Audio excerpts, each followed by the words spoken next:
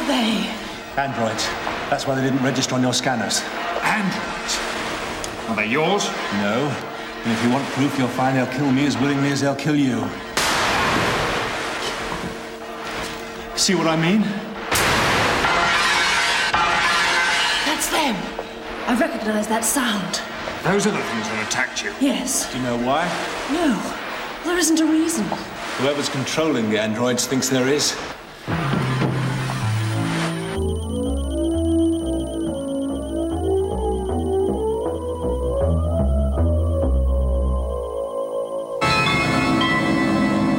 Destroy them! Destroy them at once!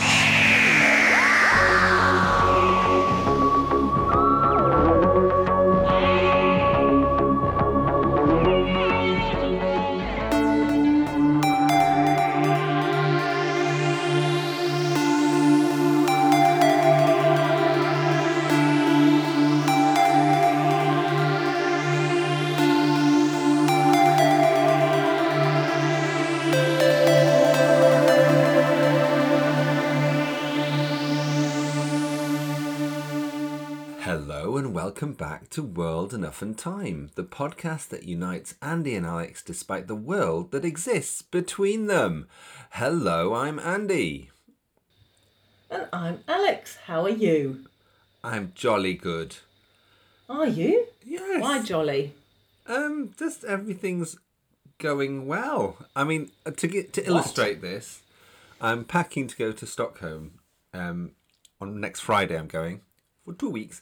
And yesterday I spent the morning trying on t-shirts, work t-shirts, to see whether they're the right t-shirt I can train in. I'm very particular. They have to have arms that are tight enough and they can't look too baggy. This is a thrilling story. But the point is... Please tell us more.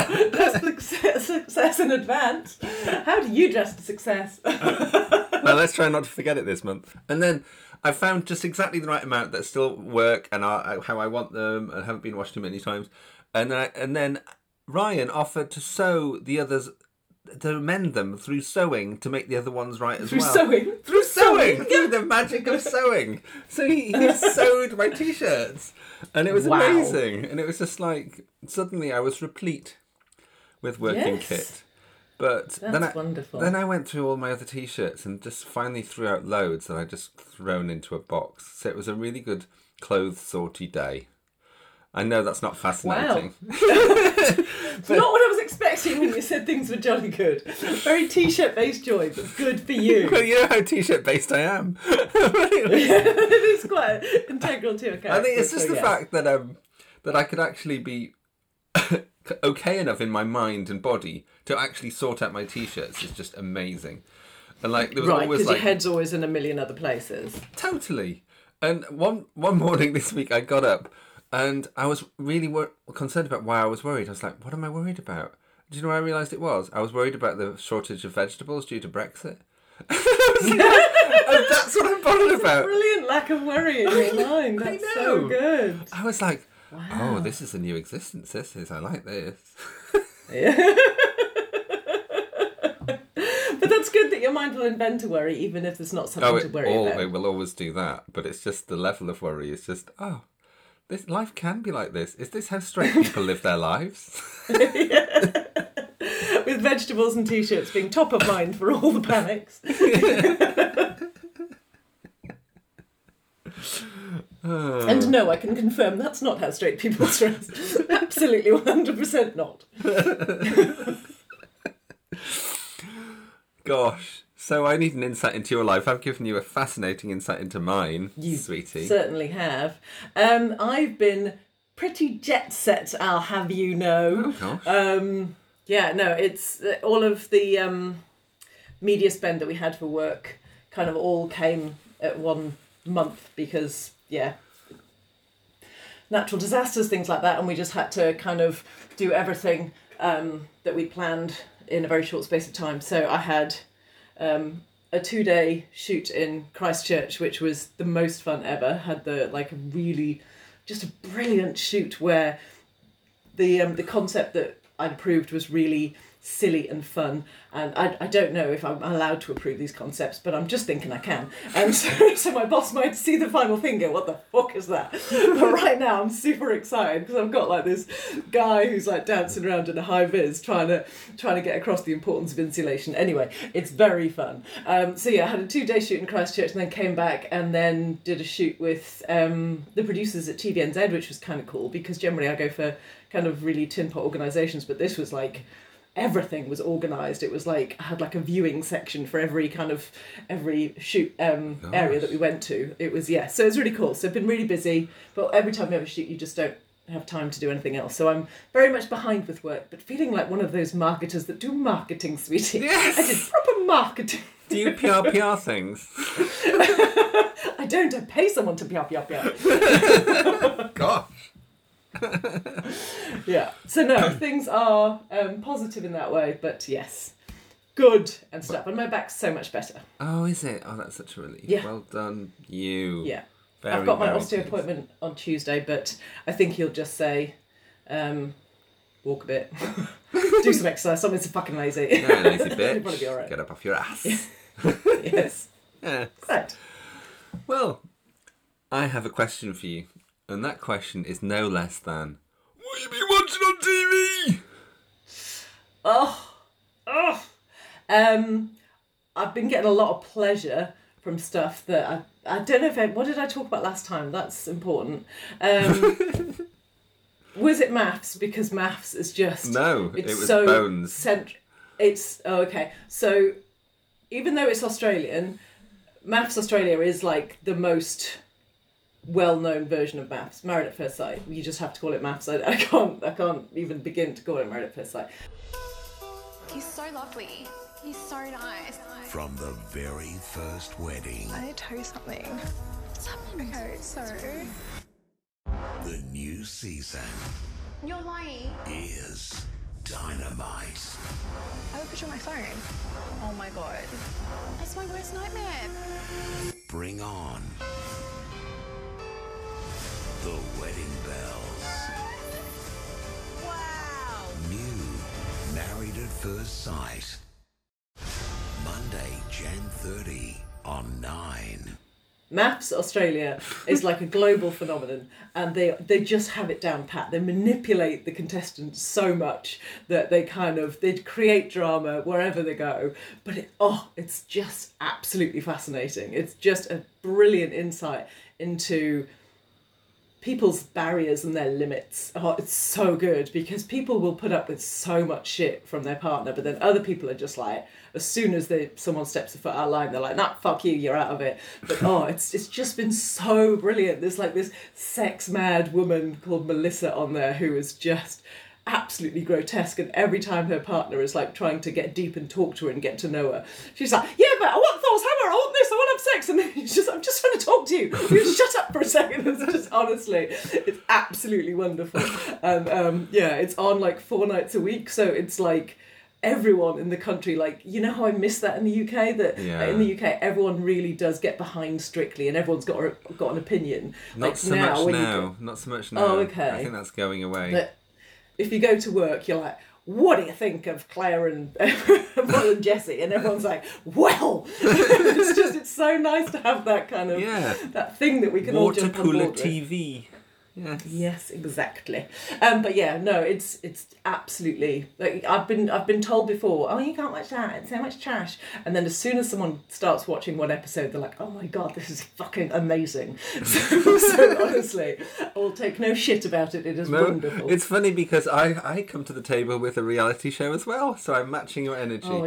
It's not MKR, is it? No, it's not MKR, don't worry.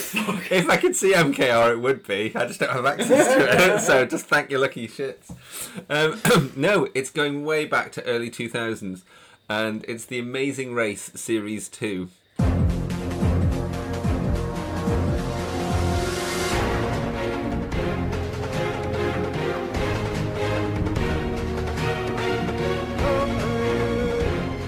Years ago, because you used to watch it then, didn't you? No, we bought it all on DVD and I watched it all with Marisa, but like I thought I really would love to see it again because it's so cool, it's so much fun, it's like better than treasure hunt, but the same sort of vibe. Yeah, definitely got treasure hunt vibes. Yeah, and so we watched season 2 in about 4 days. Ryan and I, like. And did you get really into it, even though yeah. it was old? Even though it was really good. And also, even though we hated the teams that did really well, and one of the teams ended up winning, but it was that we didn't like. But there was just this horrible couple called Will and Tara, and he just abused her all the time, gaslit her all the way round, and they lost in a foot race to the finish at the end, and it was so pleasing. He was devastated, and he was always thinking he was going to get back. They were a separated couple. Every time they were put up on the screen, it said separated couple. But by the end of it, had they not been separated when? No, when they started? Or? No, they were separated when it started, but he was hoping the race would prove that they should be together, but it proved the absolute opposite, that she wanted nothing to do with him, so it was kind of brilliant. So it was just a really good storyline, and they were beaten in a foot race at the end, so it's like, yes, beaten you. That's good. Yes, lots of brilliant gaslighting in maths, so many kind of awful people that, yeah, you watch from afar and just think, oh my God, someone's got to say something. And I know. Oh, and when the experts, because the experts kind of jump in every week and kind of say, so how do you feel about this? Do you think that was appropriate to take that girl's number? And then they get really ripped to shreds. It's so good. We talked about water cooler TV for a moment then. I have a new fact for you that I really like, is that originally this sort of stuff was called scuttlebutt, because it was the water butt on board a ship, and people would stand around it, scuttle around the water butt. So it was about things that are going on, like the latest gossip. It was called scuttlebutt. So gossip is called scuttlebutt. So there you go. Gosh! The learning we have here. Yeah, but that's the first version of Water Cooler Moments. Oh. Yeah. I like it. But that's been now embraced by the drag community particularly. So if there's some sort of controversy going on about a drag queen, they call it scuttlebutt. So they've gone back to the original. Yes. Oh. Mm-hmm. So it's not the tea, sweetie. Well, it is the tea as well, but yeah. Good. You've got a quiz organised, I feel sure. Shitting haven't. Right, I've got a quiz book just here. Right. And you know how good my quizzes are. Well, I think you said it's time for a quiz, so go for it. Now it's time for a quiz! So now, what's the proper response to that? I've been listening to some old pods. What's the proper response? Quiz! Sorry, it's your throat. Quiz! Thank you. Right, I'm trying to find something that's classic only. Yeah, we don't want any of this no-hoo creeping in. No, it just ruins it. Okay, I don't know if we've done this one before. Companion departures, the 1970s. Sounds hopeful. Does. I don't think I've done it before. Okay, where does Liz return to after leaving unit? Are we co-oping? Let's, because I might have some chances. Is it just Cambridge Uni? Back to doing her shit. It is, back to doing her shit at Cambridge Uni. She can be very depressed, having worked there. I'm sad for her. I used to think that sounded great until I worked there. And I was like, oh shit, she's just going to go. Poor bitch. She's better off at unit being ignored there. Right. Where does Cliff plan that he and Jo will stop off to pick up supplies and get married? Oh. So is that before the Amazon? Sounds like it's before the Amazon, which is confusing. Is it somewhere like Port Said or somewhere like that? Port Said or Port Suez? Said sounds more. Yeah, no, that's what I was thinking. That's why I was curious. Oh, there's part of me that kind of does remember this, but maybe I'm just making that up because I've just seen the answer. Or is it Southampton? Similar. It's Cardiff. How weird. I know. I'd never have got that. I feel like I remember the sentence though now. No, you're lying. Okay. After leaving K9 on Gallifrey, the Doctor produces a box labelled what? K9 Mark II. Seems likely. Yes! Correct. Oh, okay. I'm getting a bit bored of this now. Where do Cliff and Jo go for their honeymoon? The Amazon. Where does the Doctor think he's dropped off Sarah, but he hasn't? He thinks it's Croydon, but it's actually Aberdeen. Nice. What is Harry's last word on screen? Fucking hell, it's an android. Golly me, or something. Oh, I say. Yeah. It's probably just Apparently the same. what is it? Go for it. I don't know. No, do you know it? No. Okay, twin. Oh, that's my twin. That was my twin. It'll be his android double. It's the android invasion. Oh, I'm not going to do that one. We know that one. After being left in E-space, and K9 says he has all the necessary schedules for duplicating what? The TARDIS? TARDIS? Yes. Unlikely, I feel. Oh, no, we know that one. Oh, fuck, we know that one. It's too fucking obvious. What does the Doctor tell Andred Leela is terribly good with? Knitting. Very similar start to the word. All right, so we're not co-oping. It's all on me now. Okay. Yeah, I was like, well, I've seen the answer. Knife throwing? Too hard not to look. Knives. Knife. Knife. Yes. Our last sight of which companion is an unconscious body on the floor? Ooh. This is 1970s departures. Unconscious body on the floor. Are they really a companion? Yeah, that's what I'm thinking. I'll check. Is it Harry? Not a companion. Is it fucking Benton or something? Yes. Not a companion at all. I'm sorry. Did John Levine make a special request that question went in there? Yeah. I am a companion. All right, so this could be controversial. What sort of plant does Sarah take with her on leaving the TARDIS? Oh, well, I would say it's a geranium, but maybe it's a sweet William. So it's a geranium, but it's not, because it's actually a pelargonium. Oh, God. Yes. Look at you. But they even said that in here. They knew that was a thing. Yes. Oh, they got pelargonium right. They said both. They said pelargonium, commonly known as geranium. They did very well. I was pleased. Yeah, they did. Okay, I'll give you one more. What are the Doctor's farewell words to Romana? You were the noblest Romana of them all. How lovely. Nice. We like that. We do. Well done. You got some right. I did. There was definite rightness. Speaking of rightness, or the lack thereof, you'll never guess what's been happening.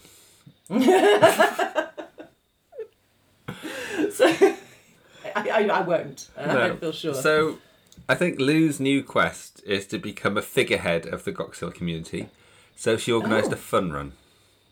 Nice. I know, which is kind of nice, like giving back to the community you live in. But she wanted everyone to dress as Shakespearean characters for the fun run. Nice, yeah.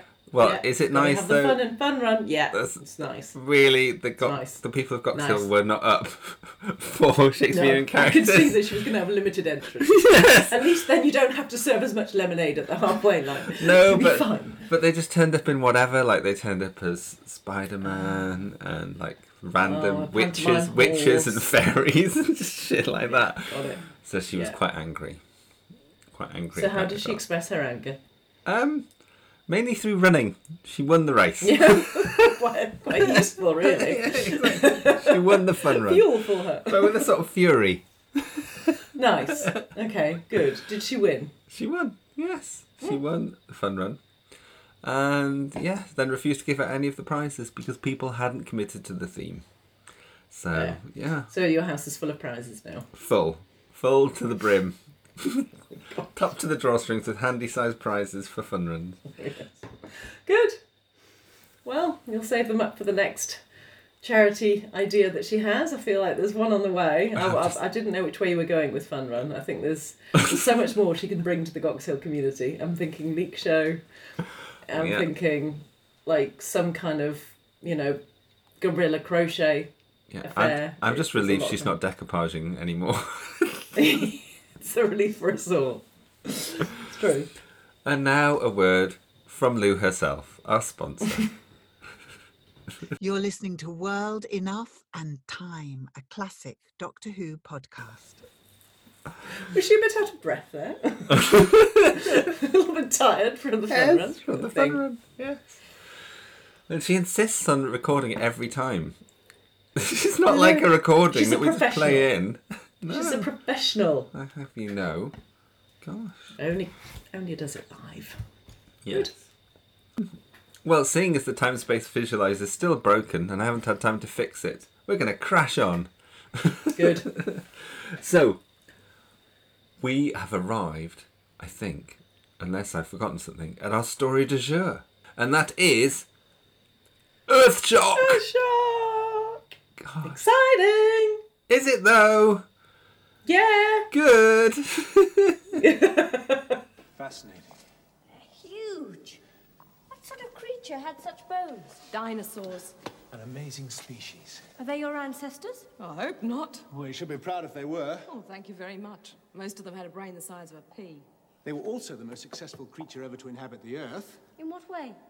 Fossilized remains have been found all over the planet. Not bad adaptation for a creature with a brain the size of a pea. How long did they exist? 100 million years or so. They seemed so secure, and yet they died out virtually overnight. So tell me, what feels do you get when you hear Earthshock? And particularly first memory feels, please. First memory feels, I remember being excited to watch it because I've seen lots of pictures of Beryl Reid looking fierce. And I had seen, and I knew obviously that Adric was going to die. And that always brings a little frisson of excitement whenever you hear that. So there was definite joy at it. But yeah, I know I've watched it a couple of times, but I don't remember liking or disliking. Generally, I can go into it thinking, oh, or ah. But I really am generally quite ambivalent. I have no kind of strong thought either way every time I think of it, which is unusual. Yeah, it is. Which is quite nice actually this time. So for me, I watched it the first time around because it seems like everyone was watching Doctor Who that year, 1982. It was that Tuesday and Thursday slot, and you were watching it as well, but you were just making noises in the corner while I was trying to record off the TV. I was like, shut up! You are welcome. And yeah, we talked about it at school, that Adric had died and the Cybermen were back and all that, and just the excitement that the Cybermen were back, just because I'd started collecting the books. I'd looked at old Doctor Who magazines. I knew who the Cybermen were. I didn't remember them from their last appearance in 75, but I was flipping excited. Okay, so 7 years previous, right? Yeah, I was so excited. I couldn't believe that it was the Cybermen. Yeah, so that was amazing. And I remember thinking it was really affecting and deep that there was no credits over the end. I thought it was really deep. I had a slightly different reaction this time, I have to say. I should let you know that this time I watched it with Ryan, and I keep saying his Welsh name. You only say Ryan when you're around me. You fucking hate it. Ryan. And Greg. Oh, yes. Yes, it's one of his 3 favourite stories, so that was an interesting potential pressure. Yeah. His 3 favourite stories being this, The Five Doctors, and Resurrection of the Daleks. So, for the listeners, Alex has pulled a face. Quite a shocked face. Very, very odd selection of favourites. But when I explain that Tegan is his favourite companion, then it all becomes clear. It's just all Tegan-based joy. Right. Yeah. But is he a proper Doctor Who? Is he a proper Doctor Who fan? I can't wait until he hears this. Has he seen Doctor Who? I think on the basis of those 3 stories, we can only say he's not a proper Doctor Who fan. As is evident, the final decision from his choices. The board has decided not proper. Strip him of his fandom. Make him walk through the streets as we throw poo at him. I'll be there. Did I take it too far? Shame. What I do love is there are actually some Doctor Who fans who think there are proper Doctor Who fans and non-Doctor Who fans, and I think it's funny on the basis of their likes. So don't be so fucking controlling, bitch. Yeah, fucking hell. Yeah. But yes, I did ask him a quiz. I think I'll go with it now, actually. I asked him a quiz after we'd watched it. A very silly little quiz about Earthshock. So I'll start. What's your favourite thing about Earthshock? And he said, the independence of the companions from the Doctor. So I thought that was quite a nice moment. Yeah, there was a bit of that, definitely. Yeah. What was your favourite character? And he liked Lieutenant Scott and he also liked Mitchell. And I was like, who the hell is Mitchell? I've no idea who Mitchell is. I would like to know who Lieutenant Scott is. He's the lead male guy. Oh, for goodness sake. There's so many strong fucking women, and he goes for a lead male But guy. he also he likes likes his strong women though. He's a Tenko fan and everything. But it was Mitchell was the shortish woman who followed him around for a bit. She's barely in it. I was like, I don't know how you know who she is. Anyway. Oh, the one that just kind of dies at one point and she then just you sort go, of disappears. Yeah, she's dead. Yeah, we don't know. Yeah. Yeah. He loves Tegan saying, I'm just a mouth on legs. Yeah. Yeah. And I said, Beryl Reid, yes or no? And he said, a whole world of no. Wow. Oh. He is so wrong. Oh, right, okay. And favourite episode ending? And he said, episode 4, because it's funny watching Sarah Sutton and Janet Fielding pretending to be sad that Adric has died. And that was the quiz with Greg. I like it. Before we go any further, I feel I can hear the listeners crying out in their brains for a good old expert synopsis. So I will now leave the floor and hand over to my co-presenter. Well, thank you. Right. Well, we join some randomers somewhere. Don't know where. Oh, Earth. That's it. And they're in they've got a nice little door to underground. I love a door that goes underground. It's quite cute. So they go underground. There's a lass. She was doing a bit of a survey. Do we trust her? Don't know. And she lost all her mates in a rockfall. Oh no! So the army or something, are they the army? They're forces of a kind. Think they'll help her. I was quite impressed that she got such full-on help from losing some people in rockfall. Like, everyone's like, we will come, we will bring all of our equipment. They all came, and they're going to give her a hand. They've got a good scanner, sort them out. People are dots on this scanner. It's a lot of fun. They go and try and find them. A couple of Raston robot-looking things wandering around, looking a bit shifty. So, after a bit of wandering around in some tunnels, the Raston robots really go for it and they start really kicking off. I know they're not Raston robots. No. They may as well be, sweetie. They're very similar. Anyway, they do a bit killing, and then the Doctor and the companion say, oh, look at some dinosaurs. Do you like the correlation? There's dinosaurs. Think about it. Think about it.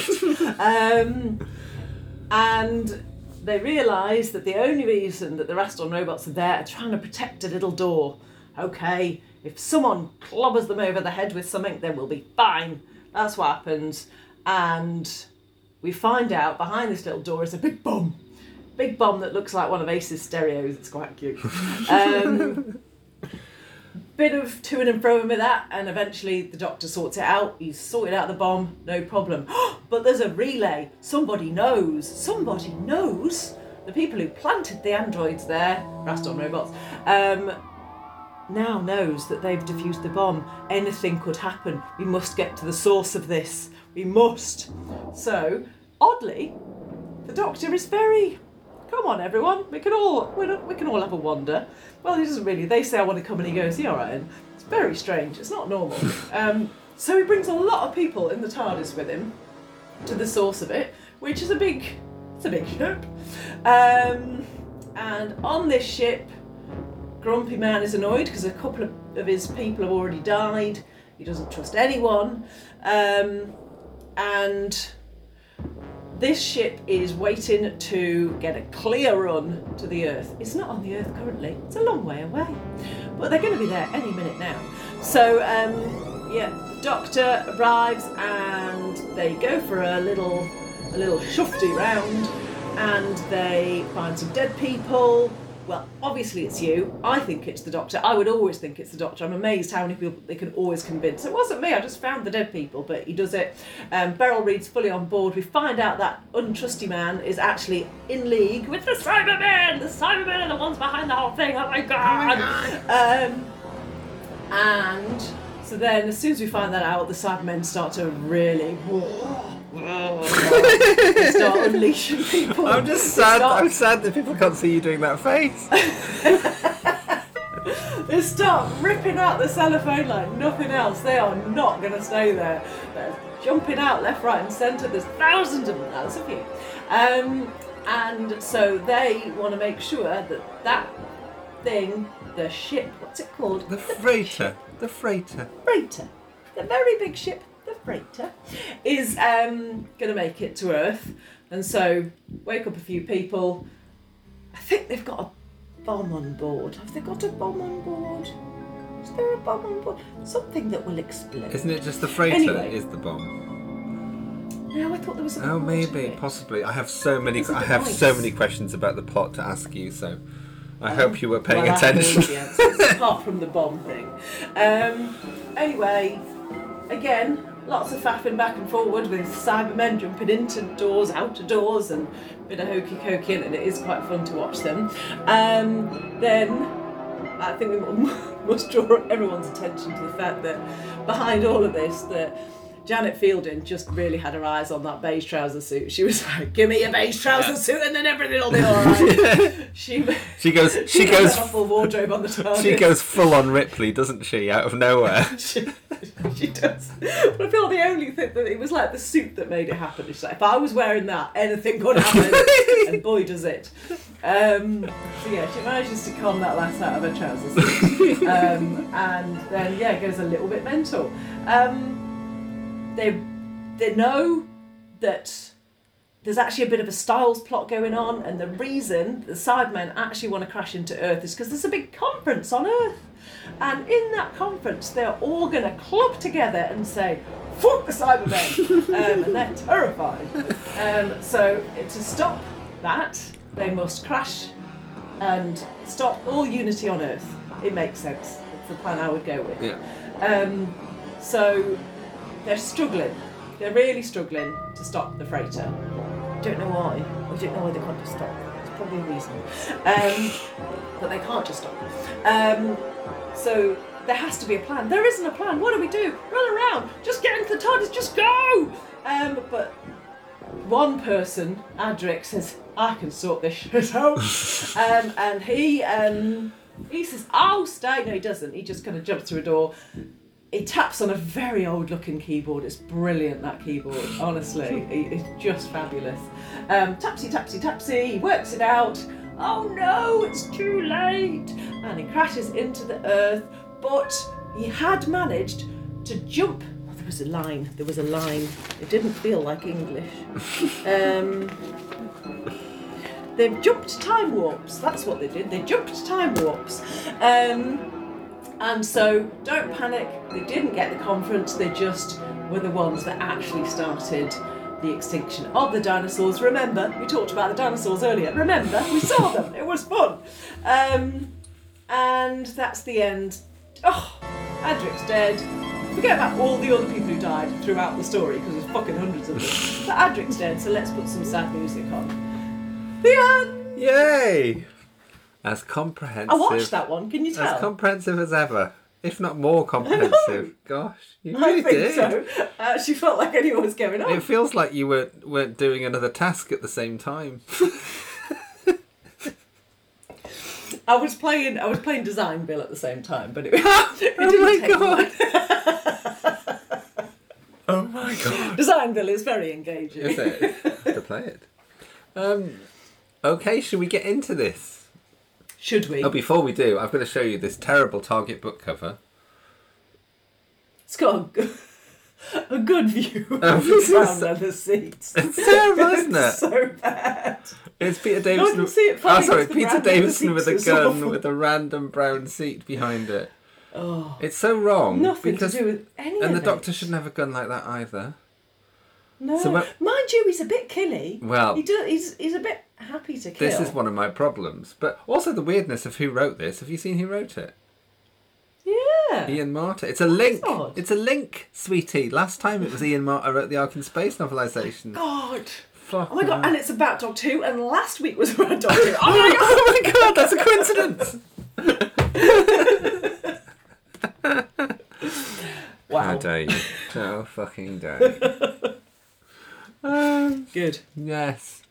So, should we get into it from the start? I think we should. Could we? So, first of all, why, as you say, as you rightly questioned, was that massive sort of shock force on Earth by that sort of potholing expedition, which seemed inconsequential. Especially being as they didn't actually know her. It wasn't like she had influence. No. They were like, do you trust her? Well, maybe, probably not. Like, she just had a bit of an incident down a hole and then called 999 and they just popped out, I think. They were like, right, we're here, we've got all our kit. So they must have been looking for something, or knowing that there was going to be something attacky, because they had full-on weapons. They were like ready to kill lots of people. Being as all it was the rockfall, it was odd, wasn't it, that they were so well prepped. It was very weird. How many of you were there down there? 8 of us. What were you doing? Survey. The particular cave system we were in has just been discovered. It's proven to be rich in fossils. You all paleontologists? And geologists. Doesn't make sense. What I don't understand, which is really weird, is Lieutenant Scott is played by James Warwick. And we know him better as Tommy from Tommy and Tuppence, Partners in Crime. He doesn't look anything like it. But it is him. And that's why I get really confused. I guess he changes a lot with the tash. Because Tommy is such a nice, gentle fellow, and Scott's completely different. So actually casting him was quite a surprise and quite a clever thing to do. Was he quite big as Tommy and Tuppence? Well, that was the big series, yeah. But it was the same year, 82, I think, around that time. So Right. It just looks so different without the tash, doesn't he? Yes. Sweetie. When I got the bogus note, it was printed, not handwritten, but it was really the signature that gave it away. Tuppence. Good thinking, Tommy. Well, it's the right way to spell it, isn't it? Twopence. But only someone who'd never seen your signature would have spelt it like that. Julius had seen it. You wrote him a note once. How do you know about that? Oh, there's quite a lot I know that you don't know, I know. When they said that I think Kyle might be lying, you know, the professor woman, I wrote down in my notes, no, she's not lying. She's too vapid to lie. She is really basic. I love that she manages to get in at one point. Oh, that's Dr. Khan, my assistant. You see, I am very important, you know. She really needed to get that across. I am of note. Yeah, I can imagine. Yeah, that was funny. I was also struck by how much continuity there was, and this is the start of there being way too much continuity in Doctor Who, like ridiculous, like because kind of like from the previous episode-y stuff. Not just the previous episode, but like going back a whole season. It's insane. So not only do they talk about they've got Black Orchid clothes and stuff, and the Kinder. Was that not the previous episode? Well, it was. Yeah, it they was. Really chat about that for a while. But then Kinder was a bit earlier. But then Adric's talking about Pterodon and how he's not going to go back to Alzarius. Yes, they talk about And then that he did really go on about that a bit, and I was like, oh, do you really want to see Inspector Wexford? And is he dead? I don't know. Yes. And then some marshiness. And then Romana's still in E-space. We've forgotten about Romana by now, thank you. And long gone. And the Monitor on Logopolis is mentioned as well. Yes, so it's like, that's true. The Monitor said you could do the calculations if you tried hard enough. Yes, it's a bit. I thought this is the start of it getting ridiculous. I mean, the worst point is Attack of the Cybermen, when they suddenly reintroduce Mondas from 1966 and expect people to remember. Oh yes, I remember. Yeah, definitely. It was just like last week to me. I really did enjoy the focus for Adric's whining. I thought it was hilarious when he's just like, you don't play ball games with me anymore, Daddy. It was just so lame. Yes. I wrote down that the Fifth Doctor is like a father trying to entertain 3 children, and he's dividing his time up between them. And it's just... Yeah, completely. And he actually dislikes all of his children, which is to just fuck off. Can you just move out, please? I think he likes Nissa. But I kind of still like you. Like, I feel a little bit connected not to you, much. but just actually, it's long enough. I think he likes Nissa, but he also slightly fancies her, which is kind of a problem. But yeah, that's true. Yeah. Not right. No, it's not right. Yeah, that was a really weird, because the whole thing with Adric really was just notice me, love me, daddy, daddy, daddy. It was just awful. It was. I didn't feel, just because it's Adric, it makes you feel a bit queasy. And there was a classic Adric line, one of those ones that makes you want to hit him really hard. Because my least favourite one is probably in the Fort of Doomsday when he says, past sodium chloride. Exactly. And what he does in this one, he says, oh yes, 2526 in the Earth thing that you call Anno Domini. It's like, no. Now you just need to be killed. And that's going to happen. Yeah. Thanks for making us all the more happy when it does. Yeah. You've really assisted. Yeah.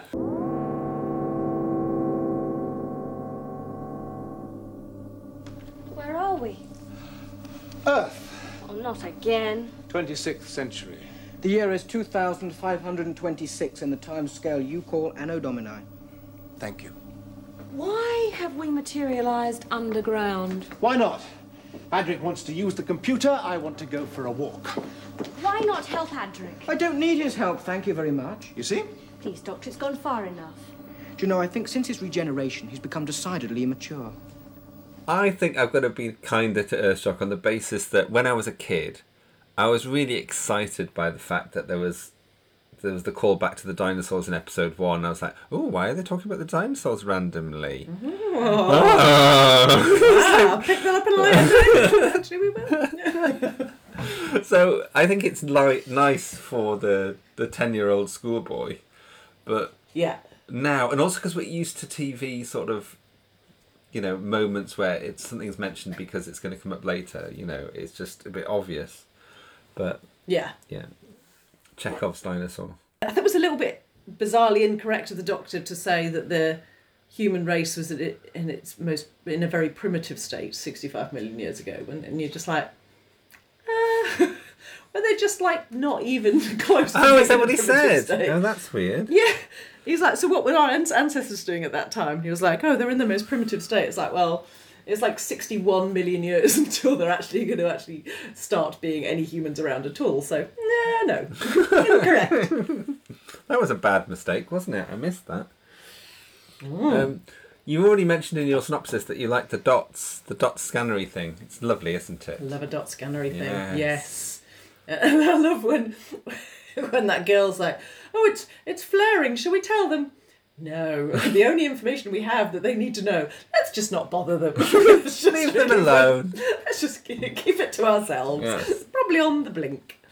I feel this is the moment at which I should mention my my moment of knowing someone. Yes, there's always one. Yes, but I don't even remember which one it is. That's really how sad it is. Basically, I met a trooper at a funeral. It was Anne Funeral. She wasn't called Anne Funeral. It was. It would be really unfortunate if it was. Oh, it's Anne Funeral's funeral. It had to happen. No, Anne Valerie, who co-wrote half of Tenko. No, co-wrote. Honestly, if you hadn't been to that funeral, you'd have hardly met anyone. No, she was the only one there. It's not true. It's not true. Anne Valerie's funeral. We were at a pub just before we let off the Pussy Rocket, which had her ashes in it. It was actually called the Pussy Rocket. I know. No. Anyway, woman next to me. This is funny because it never usually happens. Usually you have to sort of like think and look at people and say, were you in Doctor Who once? And she volunteered it out of nowhere. She said, I was in Doctor Who once, And she was quite posh. And she was like a lady, and she was definitely sipping a martini or something. And she's like, yes, I was in Doctor Who once. I was like, were you? Because I don't. They were very posh, all the troopers, weren't they? Well, there you go. It was it's the poshest trooper you see speak. She's in it. I think she's one of the ones who gets killed by the android. Anyway.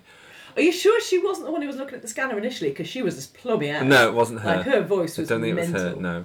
But she was sipping a martini and saying, yes, I was in a Peter Davison. I was like, were you? I have no idea who you are. She said, I was in some caves. And I was really trying to piece it together.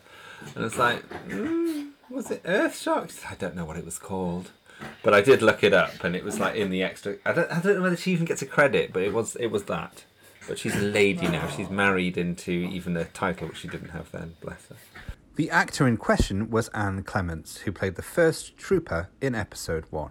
and was credited. Everyone's duty who's been a bit part in Doctor Who should volunteer that when they meet someone. Well, I feel honestly, like just saves a lot of stress for people like us. If you could just let us know thing is, straight I didn't even say I was a Doctor Who fan. The fact it was volunteered immediately was kind of interesting. I think everyone she talks to, she must tell.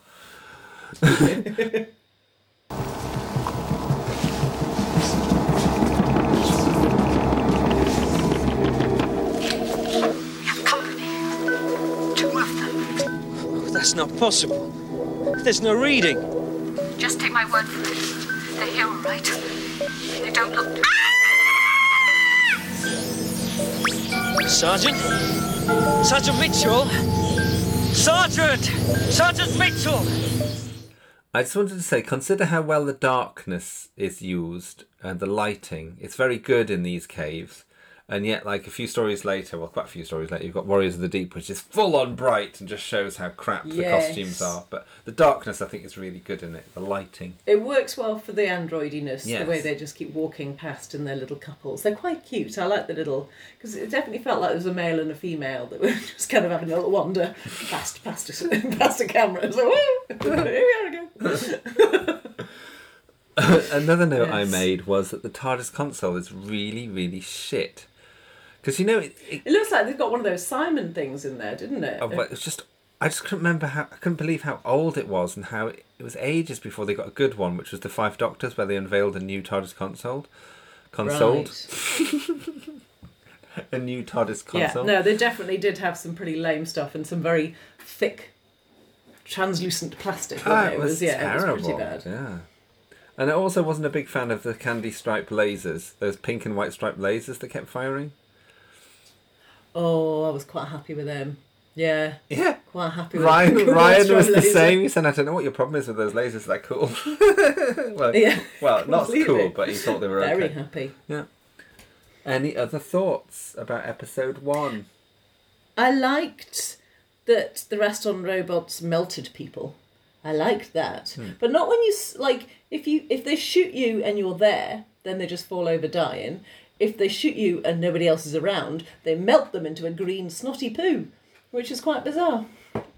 And I did enjoy how someone walks up and sees... they go back to find Snyder. I got a name there, wrote down Snyder. Anyway, they go back to find Snyder.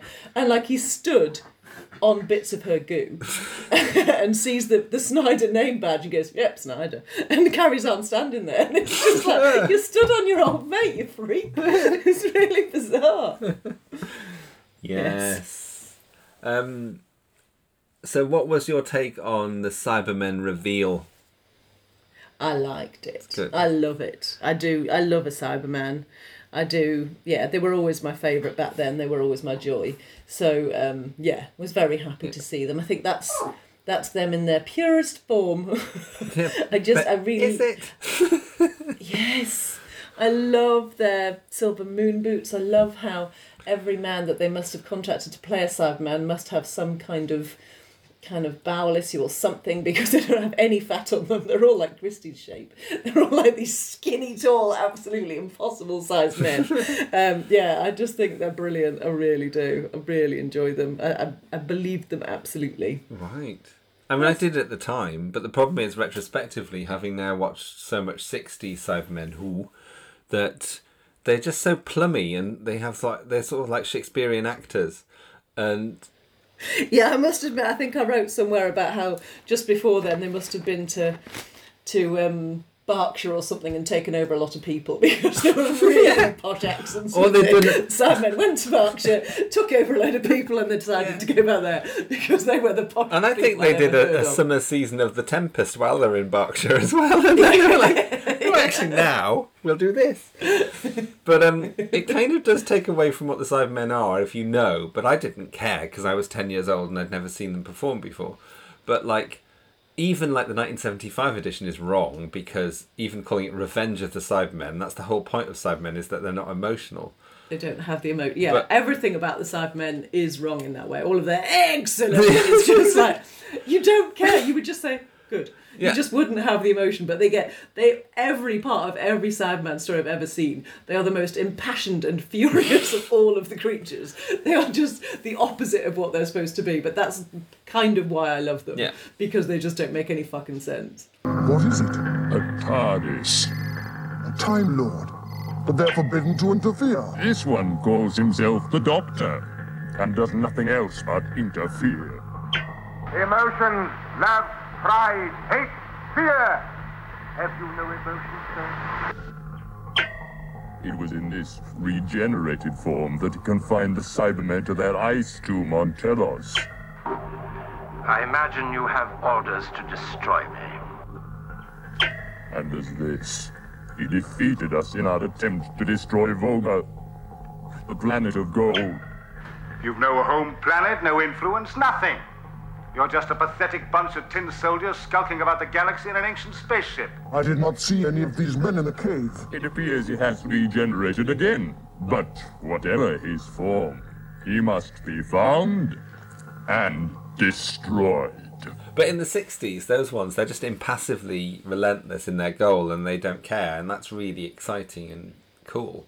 Right. Like in the 10th Planet when Polly's questioning them and she's like, but don't you care? Don't you have... And they go, emotions! We don't have emotions! That sounded quite Yorkshire, but you know what I mean. We are from Yorkshire, but we don't have emotions. Later on we go to Berkshire.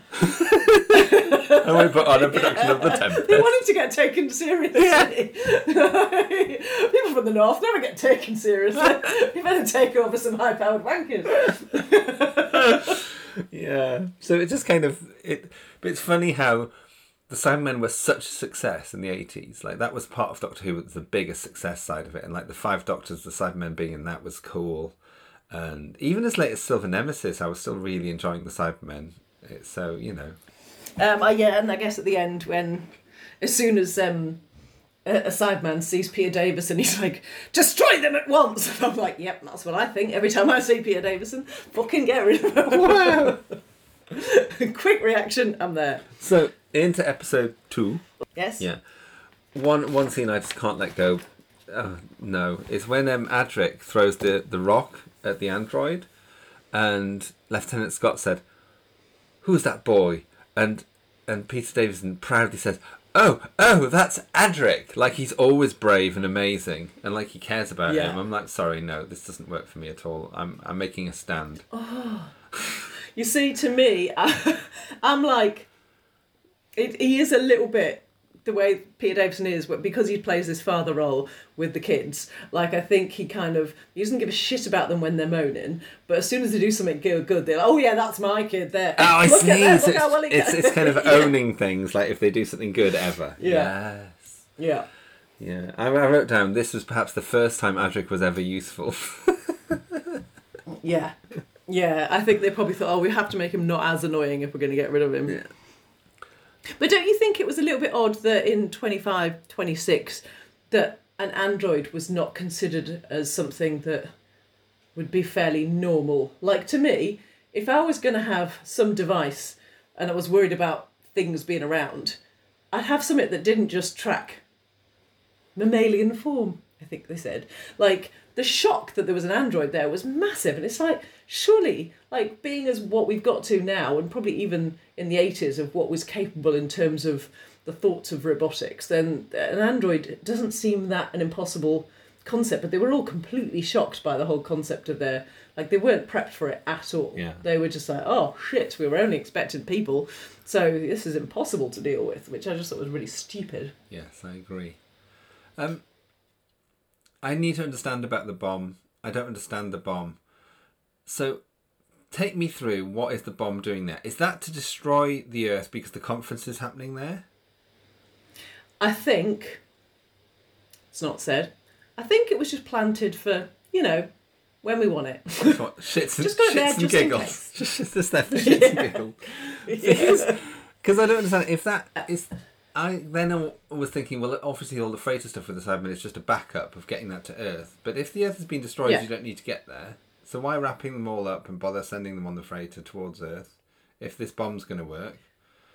And... Oh, yeah, the backup's quite elaborate, isn't it? Yeah. I don't think... I think that was a plan that he came up with on the fly. I think they were on that freighter because they were on that freighter. Like, that was just where they happened to be at the time. There are places to go. Yeah. That reminded me of... And you're actually on that cruise. They're paying you and you're actually on that. You're actually on that freighter. Yeah. And also, I have a question about the Cybermen, and that is when they know the TARDIS. So I suddenly announced in the room with Ryan and Greg, and Ryan's like, what the fuck's he talking about? But Greg was someone who knew, and I was like, let's just go back and work out whether the Cybermen have ever seen the TARDIS before. And it was so funny how all the previous Cybermen stories, you never get to see the TARDIS, because in Revenge of the Cybermen, it's not there, because... Where is it in Revenge of the Cybermen, the TARDIS? It arrives at the end of the story. It arrives on Nerva at the end of the story, because it's... Yeah, and it's like, look what we found kind of after thing. the Cybermen have defeated. So it doesn't appear in Revenge of the Cybermen. Then you go back to the invasion, and then bizarrely, in the invasion, the TARDIS is invisible. They arrive in a field and it's invisible, and the Cybermen are going nowhere near it. And you keep going back, and the TARDIS is... Then the next one, the Wheel in Space, the TARDIS is in a separate spaceship that they have to move between to the Wheel in Space. So you just keep going back, and the TARDIS is never there, and the Cybermen have never seen it. I've got a counter for this. Good. They actually, in the episode, they say, it is a TARDIS. It is a TARDIS. And this one belongs to the Doctor, but I think they say, like, we've seen other TARDISes before, so they are aware of TARDISes as being a thing. Obviously, TARDISes do not look like that from anywhere. Any other Time Lord's TARDIS doesn't look like that, so let's not go there. Well, I don't take your thing. Your thing. But I mean, the only time we could think of, Greg and I, was at the start of the 10th planet. The Cybermen come out from behind the TARDIS, and that's the only time, which is the first Cybermen story. But other than that, not happening. They're not anywhere near the TARDIS. Anyway, it's not important. Don't be such a fan. I think you'll find that you'll never see the TARDIS. Yes. Yes, exactly. We have been betrayed. That I found was a really odd turn of phrase, because betrayed kind of demonstrates loyalty. Like, it makes you feel like, why would the Doctor ever been loyal to them enough to then betray them? He didn't betray them, he just fucked them over. There was no betrayal in that whatsoever. Yeah. Wrong word, Mr. Plummy Buckshman. No. Oh, I liked the cute little cyber recap, though. That was lovely. Oh, gorgeous, wasn't it? Yes. Yeah, it's like, look at all the times we've seen him before. We love him. And you can't underestimate how amazing that was. I mean, that was just like me living my best life. That was probably my best night of any night in 1982. Just seeing that best moment. I remember when they did the Mordrin Undead one the following year, and I was like wet my pants when they showed all the different... Oh yeah, there was lots of little recaps. Oh. Yes. And then there's a bit where obviously now slightly abusive Doctor is quite keen on an Adric, because he did one good thing and you'd like to chat to him. Adric is like a toddler who hasn't had enough snacks. He's like, I can't talk now, I'm hungry. I was just imagine him running off to get a rusk or a muesli bar, because he's just not had enough recently. I'm hungry, Daddy. Let me go. So we must be getting on towards the point where we meet Beza for the first time. So, yeah. Do you disagree with Greg that she was a whole world of no? 100%. I fucking love her. I love that during her time, wherever she was, she'd been waiting for like 8 hours, yeah, got it, but she'd had her hair done perfectly in that time. She had it coiffed within an inch of its life. She'd really gone for it. That really, like, the staunch bosomy kind of, I mean, she can't wear anything that's not bosomy, but the bosomy outfit she's wearing, the hair up to there, and the fierceness, and the way she hates that bloody, what's he called, Ringway or something. She fucking hates him, and I love how much she hates him. It's just, she's so good. I love her. There was a moment where she's there looking at the screen, and then her sidekick woman is also there, and they're both just fucking owning it, and they're just like, they're having that kind of banter that male kind of captains and their second in command have on TV shows all the time, where they're basically taking the piss out of other people and just like they get the way each other thinks, and they're just doing it their way. They're not doing it like men, they're doing it like they do, and they're like that second in command is giving advice to the other dude on how to speak, like proper management. Well, actually, your role here is to give them some kind of comfort and to reassure them, and like giving him actual proper good management advice. Like, I just felt like this was women who have been there, done that, and are actually very capable, and that's how they got into that role. They weren't just kind of feeble creatures. And so them two being in charge and just being like, for fuck's sake, I wish he just got it, kind of thing. Oh, just made me really happy. So yeah, I will fight for Beza till the ends of the earth, definitely. I just happen to think that the disappearance of 3 crew members is rather important, that's all. So do I, mister. But it's something that can be settled when we get back to Earth and our cargo's delivered safely, understood? Make ready to get underway. If it makes you any happier, double the patrols. I don't want any mention of this. You're beginning to bore me. I should have gone with That's it. a very strongly made point. And I think it is about the patriarchal society we live in, that like our judgment. And I'm not going to distance myself from Greg's comment, because I've always thought, oh God, Beryl Reid. But I think maybe mine's not so much about women being in charge, but just that Beryl Reid was always on blankety blank. So it felt like you were watching a turn from blankety blank, rather than, because Beryl Reid was so entertainment centric world of she was never taken seriously. No. She was always silly. She was a joke in herself kind of thing. And I think that was my issue, and just the fact that John Nathan Turner would later go on to employ like Ken Dodd and Bonnie Langford. It was the start of that sort of... With that in mind, I can understand, but yeah, I feel like she played it really straight. I feel like she put herself into it. She didn't turn it into something silly. She didn't do a bit of a new kind of a moment. She did her lines really well. Like, when you're beginning to bore me, it was just like, oh, I loved that. Yeah. It was just like, yeah, you were boring me, actually, you annoying shit.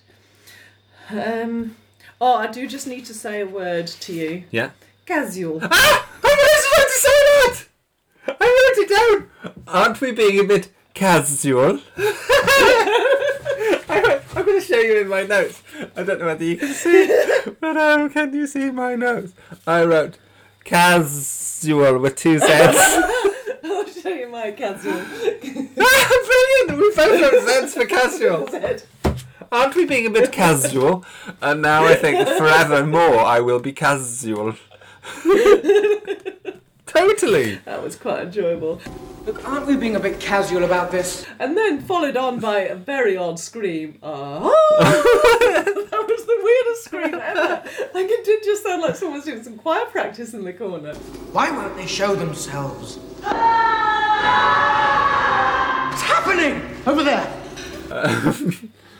I did love the fact that they used a model to show how big the freighter was inside, and then they zoomed in to show how small, how big it was, and how he went. Felt in. massive. Oh, it was so clever. I think they did a really good job of creating Yes. space, and I don't care how many times they go around the same piece of set. They still, to me, they created a feeling of real size. Yes. Yeah, I felt really reassured they were in a massive freighter, and I was happy for that. Yeah. End of episode 2. On this Yes. ship, we execute murderers. Well, actually, you don't. You just let them wander around for a bit and never actually stop them for their crimes. But I always think that was just, if that was followed up, but it's not true. It's just Ringway being a bit of a sadist. Yes. Yeah, his turn was a bit strange, the way he went from one to the other, because I trusted his slightly kind of panicky persona were in the people, and so they did. I guess they did it well. They shocked you with the, oh, you're not actually that normal a guy.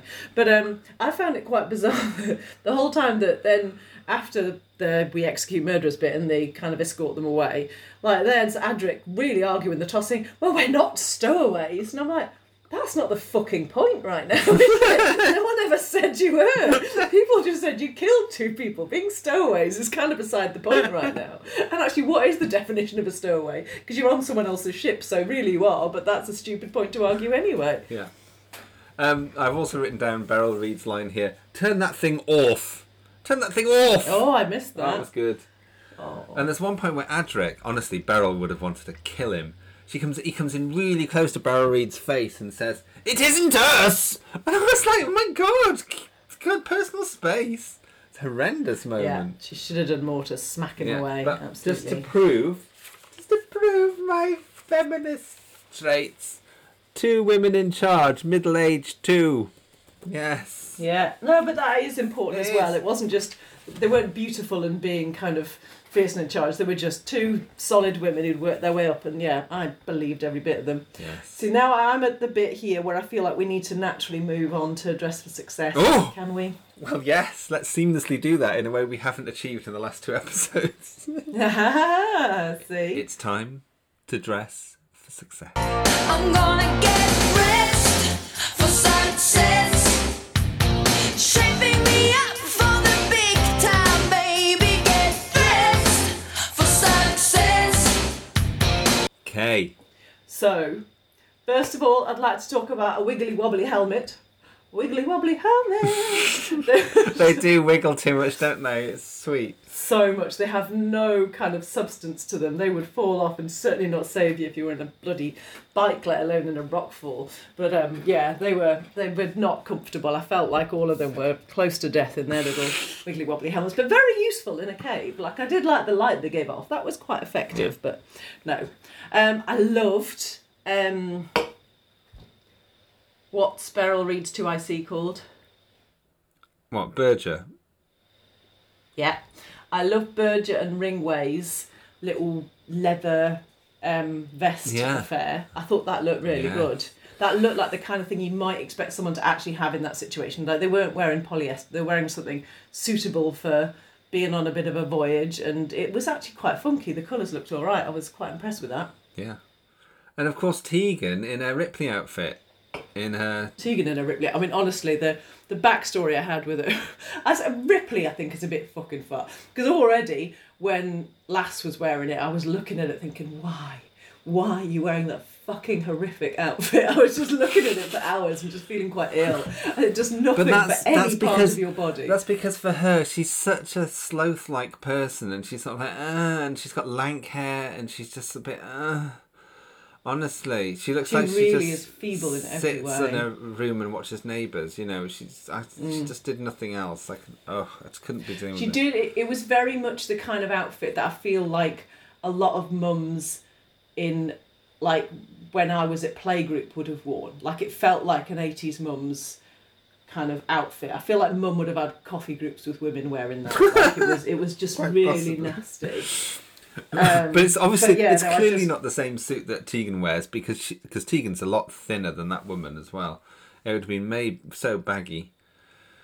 Do you think? Oh, definitely. Oh no, because she has to tuck in the bottom. It's like the bottom was way too long for her. Okay. Maybe just had 2. But anyway, it was nasty. But I have a more important question about that. Is like, so in the next story, Tegan goes back to her air hostess uniform.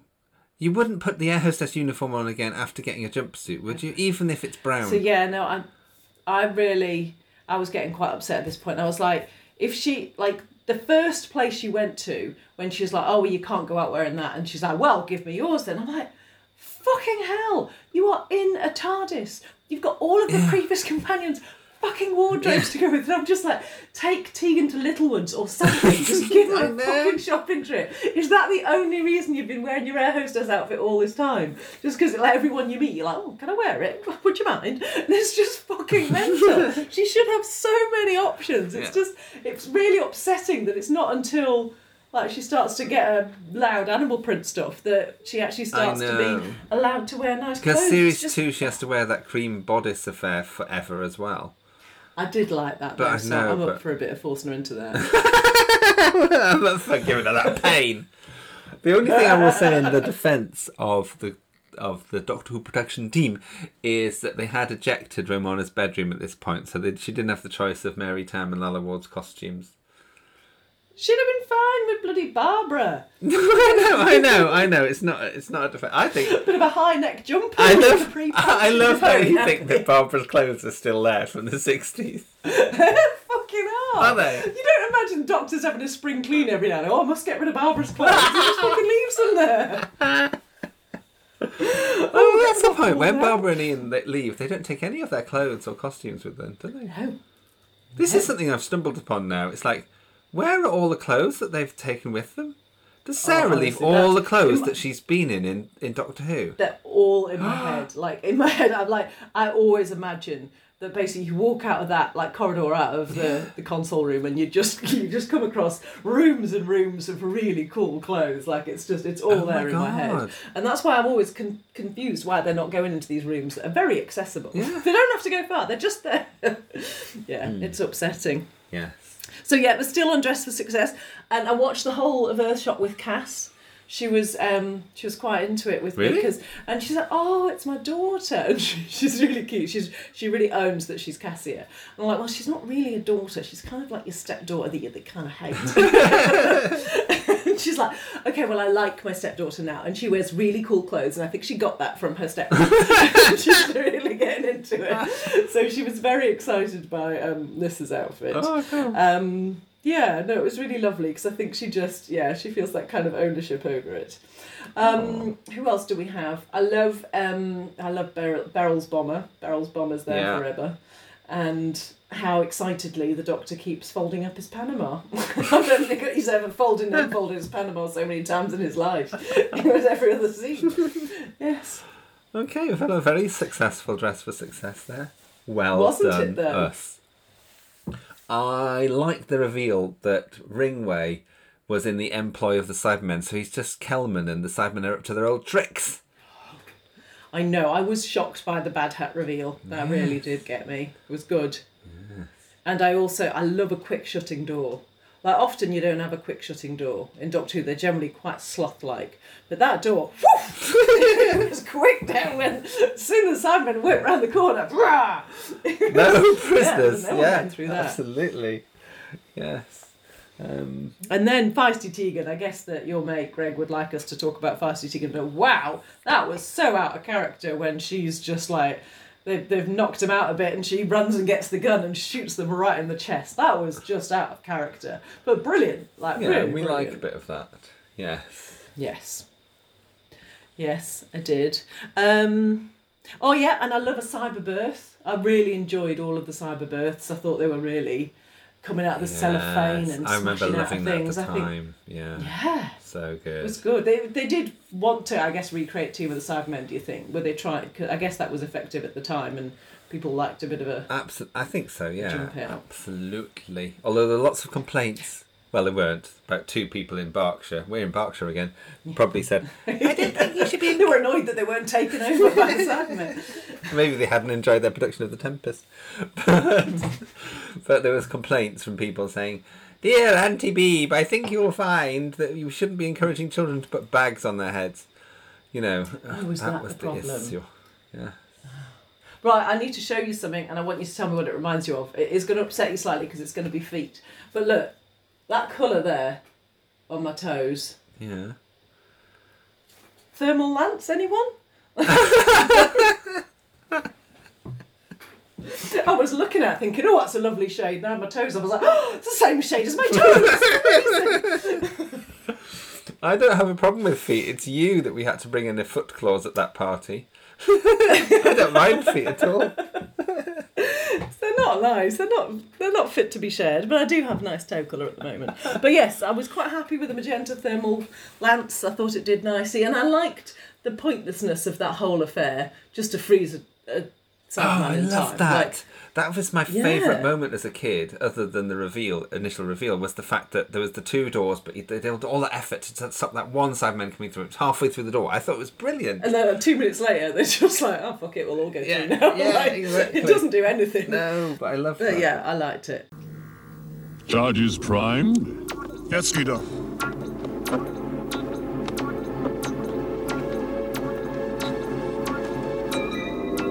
Fire! I should have realised. Oh! No! Ow!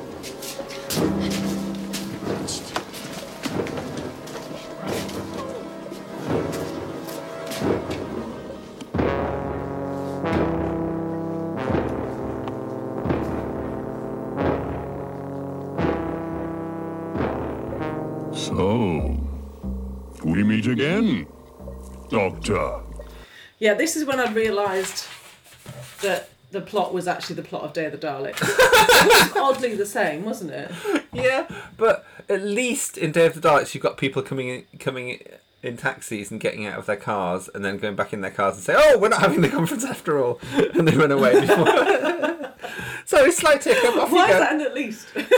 Well, because you don't see anything of the conference.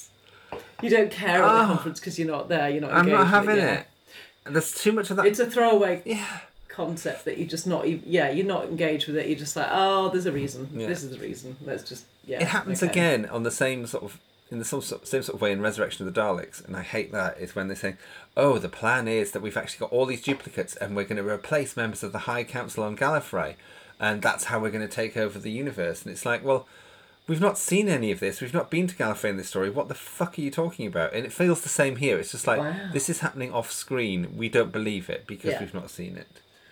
So okay, yes. I would have liked less of the troopers. I was doing my best listening. I would have liked less of the troopers and more. Actually, we saw some scenes on Earth. We're preparing for the conference. You know, some scenes of people putting. You know how at conferences where setting up the chairs. Yes, setting up the chairs. And when they put out all the conference folder, which promotes the particular venue and the pen that goes next to it.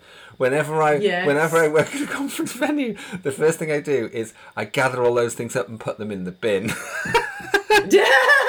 Because I don't want people to have their shitty pens or their folders to be faffing around. Yes, because people get distracted. I'm always having to get rid of all the stuff in conference rooms. Oh, that's so funny, but they would. And there'd have been a lot of chair dresses as well. I hate chair dresses, they're so horrible. Oh, that's my life, removing things from conference rooms. I could have given them some tips on how to film that scene. Yes. I've written, but why do they want to destroy the Earth? Oh, yes, because of the conference. I get it. Unity against the cyber people. We meet again, Doctor. Or do we, though? Because who is this guy? And have they met before?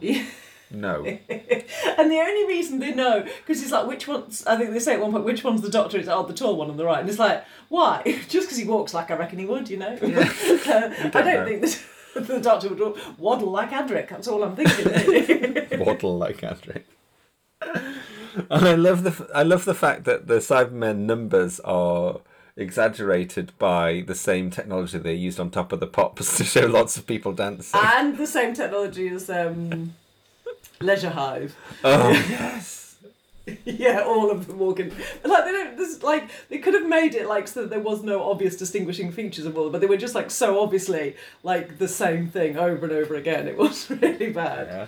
Yes, but it still did what it needed to do. And then that last died, and Tegan gets to keep the dowdy beige trouser suit.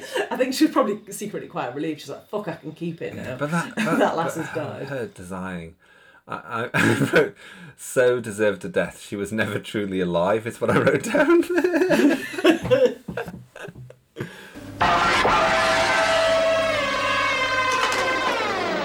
There's another one.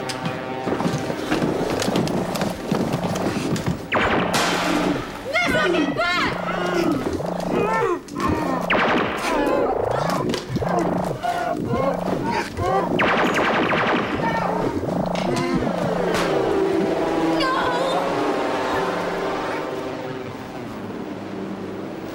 It's no use. She's dead. But then, you need to tell me about, canonically, when is the Doctor, the TARDIS a no-shooty zone and when is it not? No, fucking, I don't know, temporal grace and all that bollocks. I don't remember. Yeah. I've forgotten. Okay. But they got away with it. Yeah. It seemed to work all right there. But this is my big problem with this era. Eric Saward loves death. He thinks it's really clever to have people die pointlessly. And he thinks it's really shocking, but every time there's a death, it becomes less shocking. And although Earthshock was really hard-hitting, from here on in, so many stories where all the people die, and it's like, oh, there must be another way, and all that stuff. And it's just, no, just stop killing people. It's not clever, it's not big, it's not adult.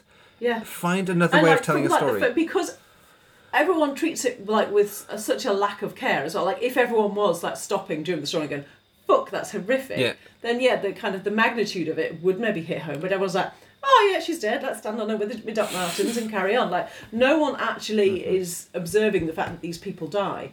And the fact that Adric's death was really lamented, where all of those people who died completely unnecessarily previously were completely forgotten about. Yeah. I know. Wrong. Yes. Did you see the Cyberman fall down a step? Oh yes, there was a little moment where he flubbed his step. Yes, because I pointed out to Greg and Greg hadn't noticed it, and I was like, "You've watched this story so many times. This is one of your favourite stories. Yeah. How did you miss the moon boot flub?" Yes, he was having trouble. Yes. Oh no. So I've got a little helpful bit here. Is they're turning us into a flying bomb. So the freighter is the bomb, but I think they've got explosives on it. But they're turning... No! What? Something's coming. I think, this is something like a thermal reactor or something. Oh! I think it is. Well done. Yes.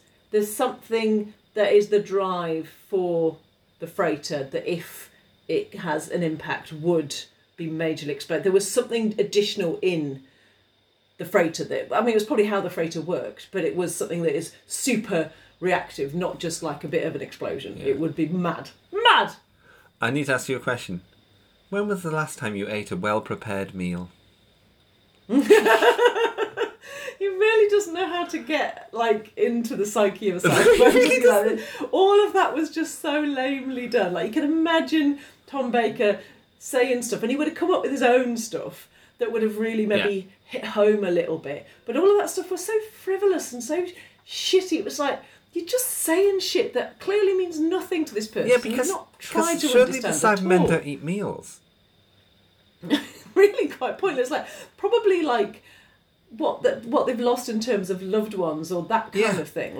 That'd be an angle to go for. But just a nice fucking meat and potatoes is probably not the way to go. But this is Eric Saward who wrote this and script edited, which is, I think it's against the rules for the unions. Actually, I'll have you know. But... Report him. Report him 40 years later. I just love to see him behind bars now for that. Yes, I demand a tribunal now. I shouldn't have done it. But it's just like, no, you don't understand who the Cybermen are or what to write here. It's just very odd. So I know New Who is a dangerous territory for me to go down, but that dude Danny Pink. Yeah. And the woman Mrs. Something who dies in the Rise of the Cybermen, that one, the woman who becomes the Cybermen later, that's all handled really brilliantly. Yeah, they really had got into kind of what it is that you would miss and how awful you would feel without feelings, but yeah, it doesn't really make sense. But still, they tried to get in touch with the humanity of it all and not just talk about really pointless, oh, wouldn't it be nice if you went for a nice walk in the park? Oh yeah, you've really got who I am now. Exactly, you loon. But we must talk about the scene in which basically the Doctor tries to have Tegan murdered. Because the Cyberman says, kill her. How long does he delay before he says no? I mean, the Cybermen could have shot about 300 times over by the time he says no. It's like the Doctor clearly wants Tegan dead. You have affection for this woman. She's a friend. And you do not consider friendship a weakness. I do not. Kill her.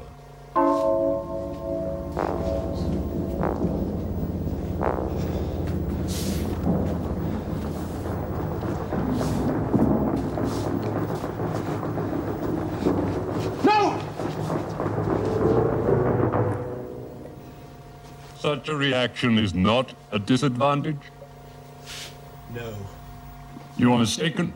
I now have control over you, Doctor. All I need do is threaten the woman's death for you to obey me. And Tegan's so good at... Janet Fielding's so good. Her desperation as she's backing away because she's going to get killed. Yeah, I would never have forgiven the Doctor for that delay. Ever. I was like, right, you fucking bastard, I'm out of here. I could have been murdered so many times here. Honestly, I was furious. Furious! Yeah, no, he was vile. Yeah, it is strange that I guess, I don't know if you'd noticed it, but just now, looking back, that I'd never had any understanding of how fucking weird Peter Davison's relationship was with his companions. So it was just really odd. There's I feel like that. Yeah, obviously the scripts, but I think you have a little bit of free reign about how you interact. Yeah, absolutely, because if that had been Tom Baker and Sarah, he would have said no. He would have said no straight away. He wouldn't have let any sort of delay. Yes, he felt what was right and what was wrong, and he stood up for what the character would do. Yeah. Yeah. So I don't buy it. Yeah. I must have I must tell you about David Banks, who played the cyber leader. So I am one of the very few lucky people who saw him play the Doctor on the day that John Pertwee had a bit of an illness on stage. I think I remember this. Yes. So I went with Dad, weirdly. Can't believe he took me to see Doctor Who, the stage play, whatever it was called. Where was that? The Ultimate Adventure in Birmingham. And something of April 1980 something. But anyway, David Banks had to take over as the Doctor. And right, yes. Not many people have seen that, but I was there. I was in the theatre, lad. That was pretty special. It was. But yeah, I can always picture him when you see the cyber leader. I always know that's what he looks like for some reason. That must have always stuck in my head. What you probably... Do you remember? You know the convention we went to in Blackpool where I made you sit with Adric and lick his face? Do you remember that one? I think you got a little bit far. I got a photograph of you with Matthew Waterhouse after we'd been really rude to him and said, you weren't... I think we'd said something like... For years. We said something like, you weren't that bad. Something we said to him was you missed it all the time. But there's two memories. One is Adric based, one is David Banks based.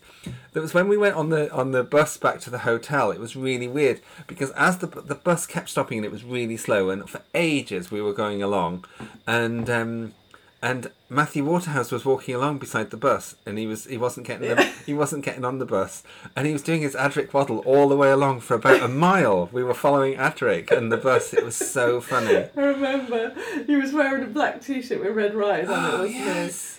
he? Yeah. And it was just we watched him for so long. We were like, "There's Adric waddling along. He's still not getting on the bus."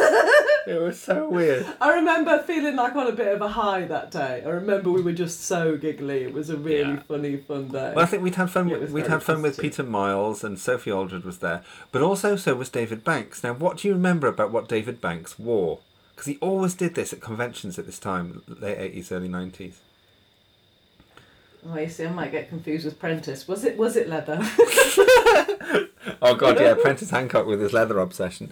No, what it was every time he wore really tight t-shirts, and he'd slash the front of them.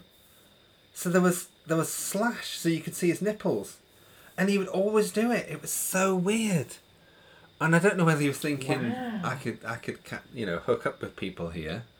But maybe in the 80s, no, it was probably the early 90s, I think this probably was. But it was always weird that he'd wear these slash t-shirts, and I'm like, okay, that's interesting. Very odd. I mean, I have nothing to talk about because I had Jason Donovan curtains at this point like this. I was looking fine. I remember what you were wearing because I remember the photograph. You were wearing a cream top with a button here. You were quite boobular, and you had orange hair, ginger hair tied back in a ponytail. Oh, look at me. Fucking cool, I bet. Right, I'm finding pictures of... No, he's just looking a bit Miami Vice here. Yeah. He was the one in Brookside, wasn't he? Yes. Yeah, he was. God, he'd talk about that forever on stage. He's like, yeah, we know you're in Brookside, we don't care. We're here to talk about Cyber Leader, thank you. Wow, I'm not seeing any slash t-shirts. I'm seeing some pretty awful outfits though. Good. Anyway. Yeah. It's too obvious that Adric's going to die now, and not only because we know Earthshock. It's just that really long scene where he says, good luck, bye doctor. It's just too obvious that he's going to die. But... It is. When he's like, bye Tegan. Yeah. Bye Adric, bye! Just go away now. Just fucking leave, will you? But yes. I've just written down, I don't know why particularly, it says, Sarah Sutton is very pretty, I've written down. She's very pretty. Yes, I was getting a lot of that from Kath. She's like, oh, I've got pretty children. I love how she's really taken on this Cassia role, hasn't she? But has completely misunderstood the assignment. I've got a question for you, which I don't understand. Why, halfway through episode 4, do more Cybermen suddenly wake up like they've been activated and they don't achieve anything? Yeah, because there's something said... And it was like, we don't need any more or something. And then suddenly a load of them get reactivated. It was like, no, I don't think that's what we just said. Did you mishear? It was really odd. It just, like, there was definitely like, we really don't need anyone now. Oh, okay, let's make up. It was, Oh, good. yeah, I'm it glad made that absolutely confused no you sense. as well. I was like, I don't understand what's going on. Yeah. Good. I think they just really enjoyed the explodey pictures. So they was like, they we'll paid do some a lot more of that. to do that. They were like, well, let's do a bit more. Yeah. Because they didn't even need him, the Cybermen waking up, to deal with Adric, because there was already an injured trooper that was going to kill, injured cyber trooper that was going to fire at Adric's thing. So, yeah, they didn't even need that. But they didn't know that that was going to work. That what was going to work? The injured trooper was going to get anywhere close. No. But it wasn't to stop Adric, was it? The Cybermen waking up? I don't know. I don't know what we're arguing about. I'm I'm just so confused. I think I was probably drifting. It was later in the evening. Wow. I was engaged. Fully engaged. Yes. Yes. Oh, yeah. What I don't know... Yeah? I was confused by the time warping that you so eloquently described earlier. How that happened. How they could suddenly invent time machine technology. There was no kind of time travel element to that freighter. But suddenly, you just crunch a few numbers, do a little bit of maths. They've jumped time warps, which is just not a sentence. Like, there is a time warp, but you don't jump time warps and feel like that's entirely wrong. Yes. No, that came out of absolutely fucking nowhere. Yeah. It was a little bit Terminus-y in its kind of, wow, you can do that. That's impressive. That's new. Yeah. Yeah. And if they could have done that, I feel like there's so much more that they could have done with that ship generally. Yeah. But yeah. They should have just taken 2 seconds to get to Earth, really, shouldn't they? Maybe just time warps. Yeah. You know, it's a time warpy thing. Now, we're getting towards Adric's death. We're hurtling towards Adric's death. But what I'd like... I've got no notes on Adric's death at all. It happened. I've just written that I would have liked it a different way. You know how he says, now I'll never know if I was right? I would have liked it if he did solve the final logic code, but then he still died. And it didn't matter. It's like, well, you were right. Or you were wrong, but you're still going to die. Does that really matter? Fuck you, dead. Yeah. Yeah. Of course. That's it.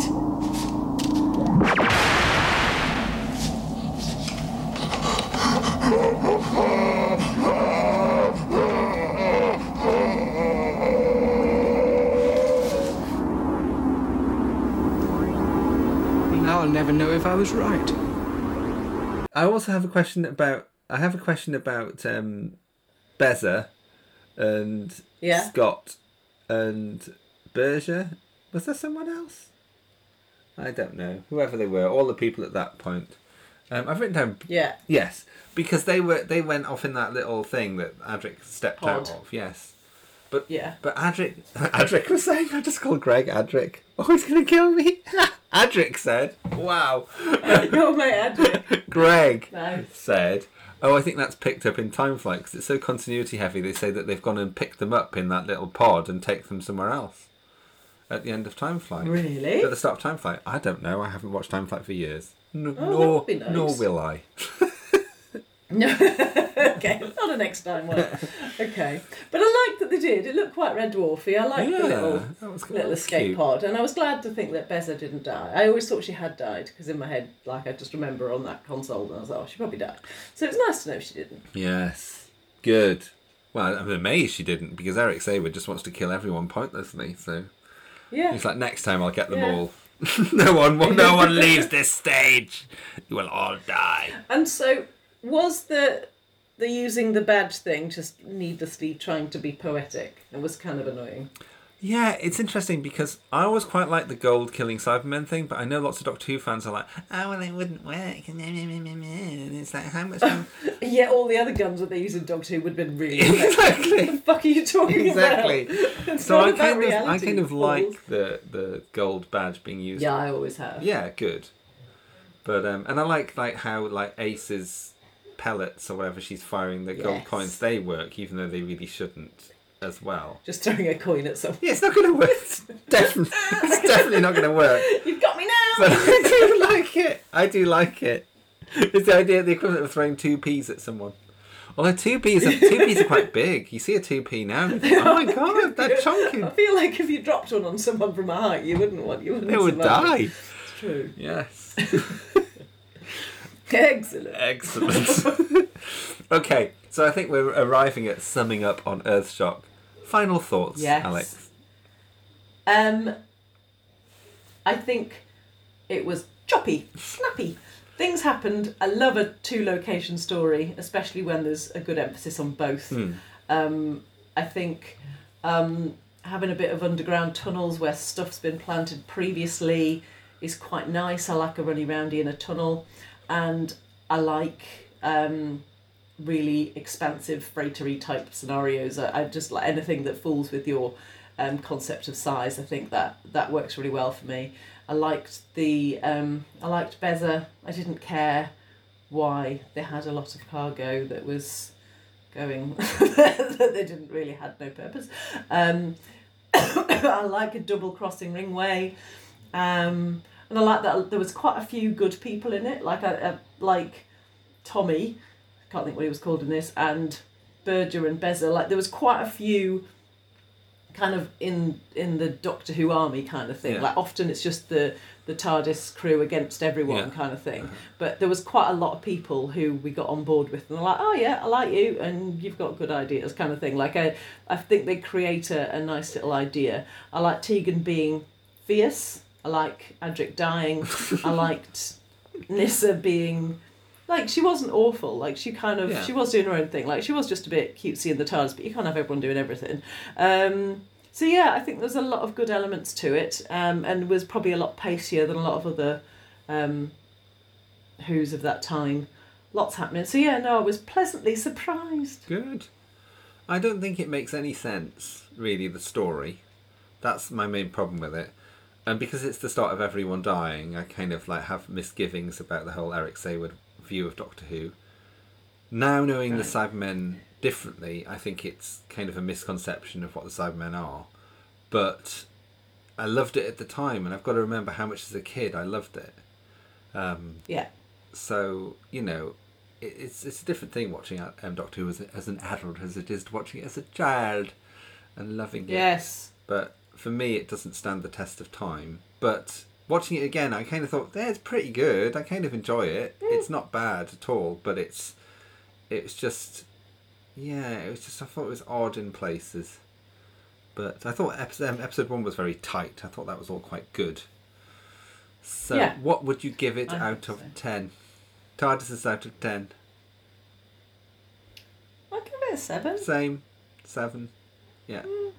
Mine's right, yours wrong. Yeah, your 7's right, mine's wrong. For all the reasons see earlier. I was wondering, because you found Balitora the other day. Yes. Doomship. Have you found? Yeah, did you find any Doomship or no? Oh, was it Balitora I found? No, I haven't looked.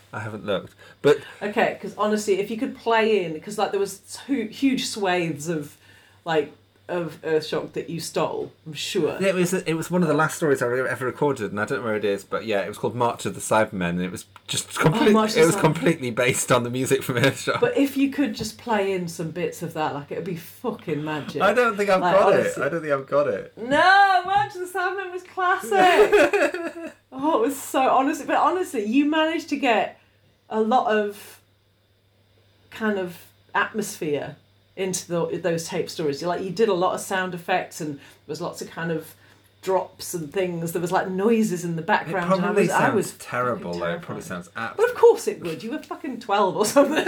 I'm not saying put it in for the production value. Maybe you'll get a job. It would be brilliant to hear it. Unfortunately, I don't have a cassette player. You bitch. Sadly. Fine. Well, if you can just recreate it as you think it would have been, okay, I'll would do be that. Lovely. Thanks. Good. Makes note not to do what was requested. Yes. Right. So what are we doing next time? I think it's time to find out from the randomizer. I think so too. Okay. The ultimate foe? Fuck off. Not doing the ultimate foe. It won't make any sense. We could do the ultimate foe because it would just be funny because it's absolute shit. Well, that's kind of what I was thinking. Let's do like a really random ass mental one, like, because I think I'd kind of forgotten how mental that shit was, because like I wouldn't have gone ever back. I would have seen it once and thought, nope. So we're going to watch The Ultimate Foe? Are you serious? We're going to get so many listeners for this next one. Okay, nothing will make sense though, because it's so continuity laden, because it's really a Trial of a Time Lord parts 13 and 14 or something mad.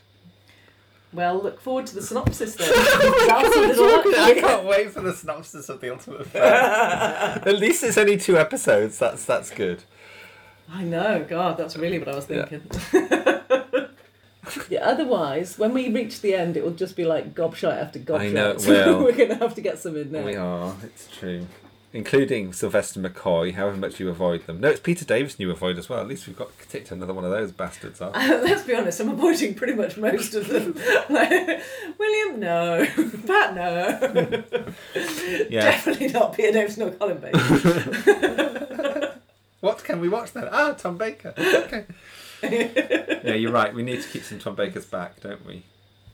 We do. Yes. Good. And I get too gushy. Hooray. Right. Yes. Are we done? We're done. And goodbye. Goodbye. Oh, yeah, sorry. Yeah, let's do that. I hope you enjoyed spending some time with us as we look back on Earthshock. I have been Andy. And I'm Alex. See ya later. Bye.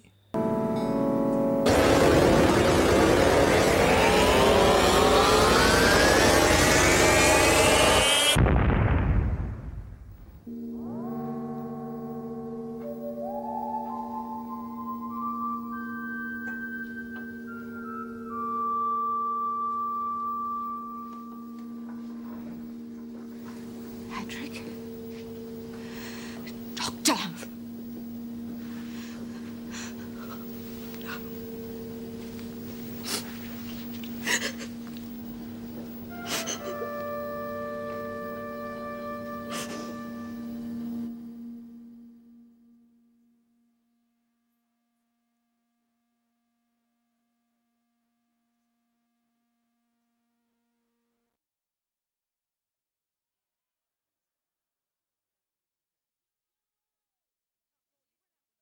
You've been listening to World Enough in Time. If you enjoyed the episode, I know that Andy and Alex would love to hear from you on Twitter. Better still, why not leave them a review on Apple Podcasts so that other classic Doctor Who fans can find them.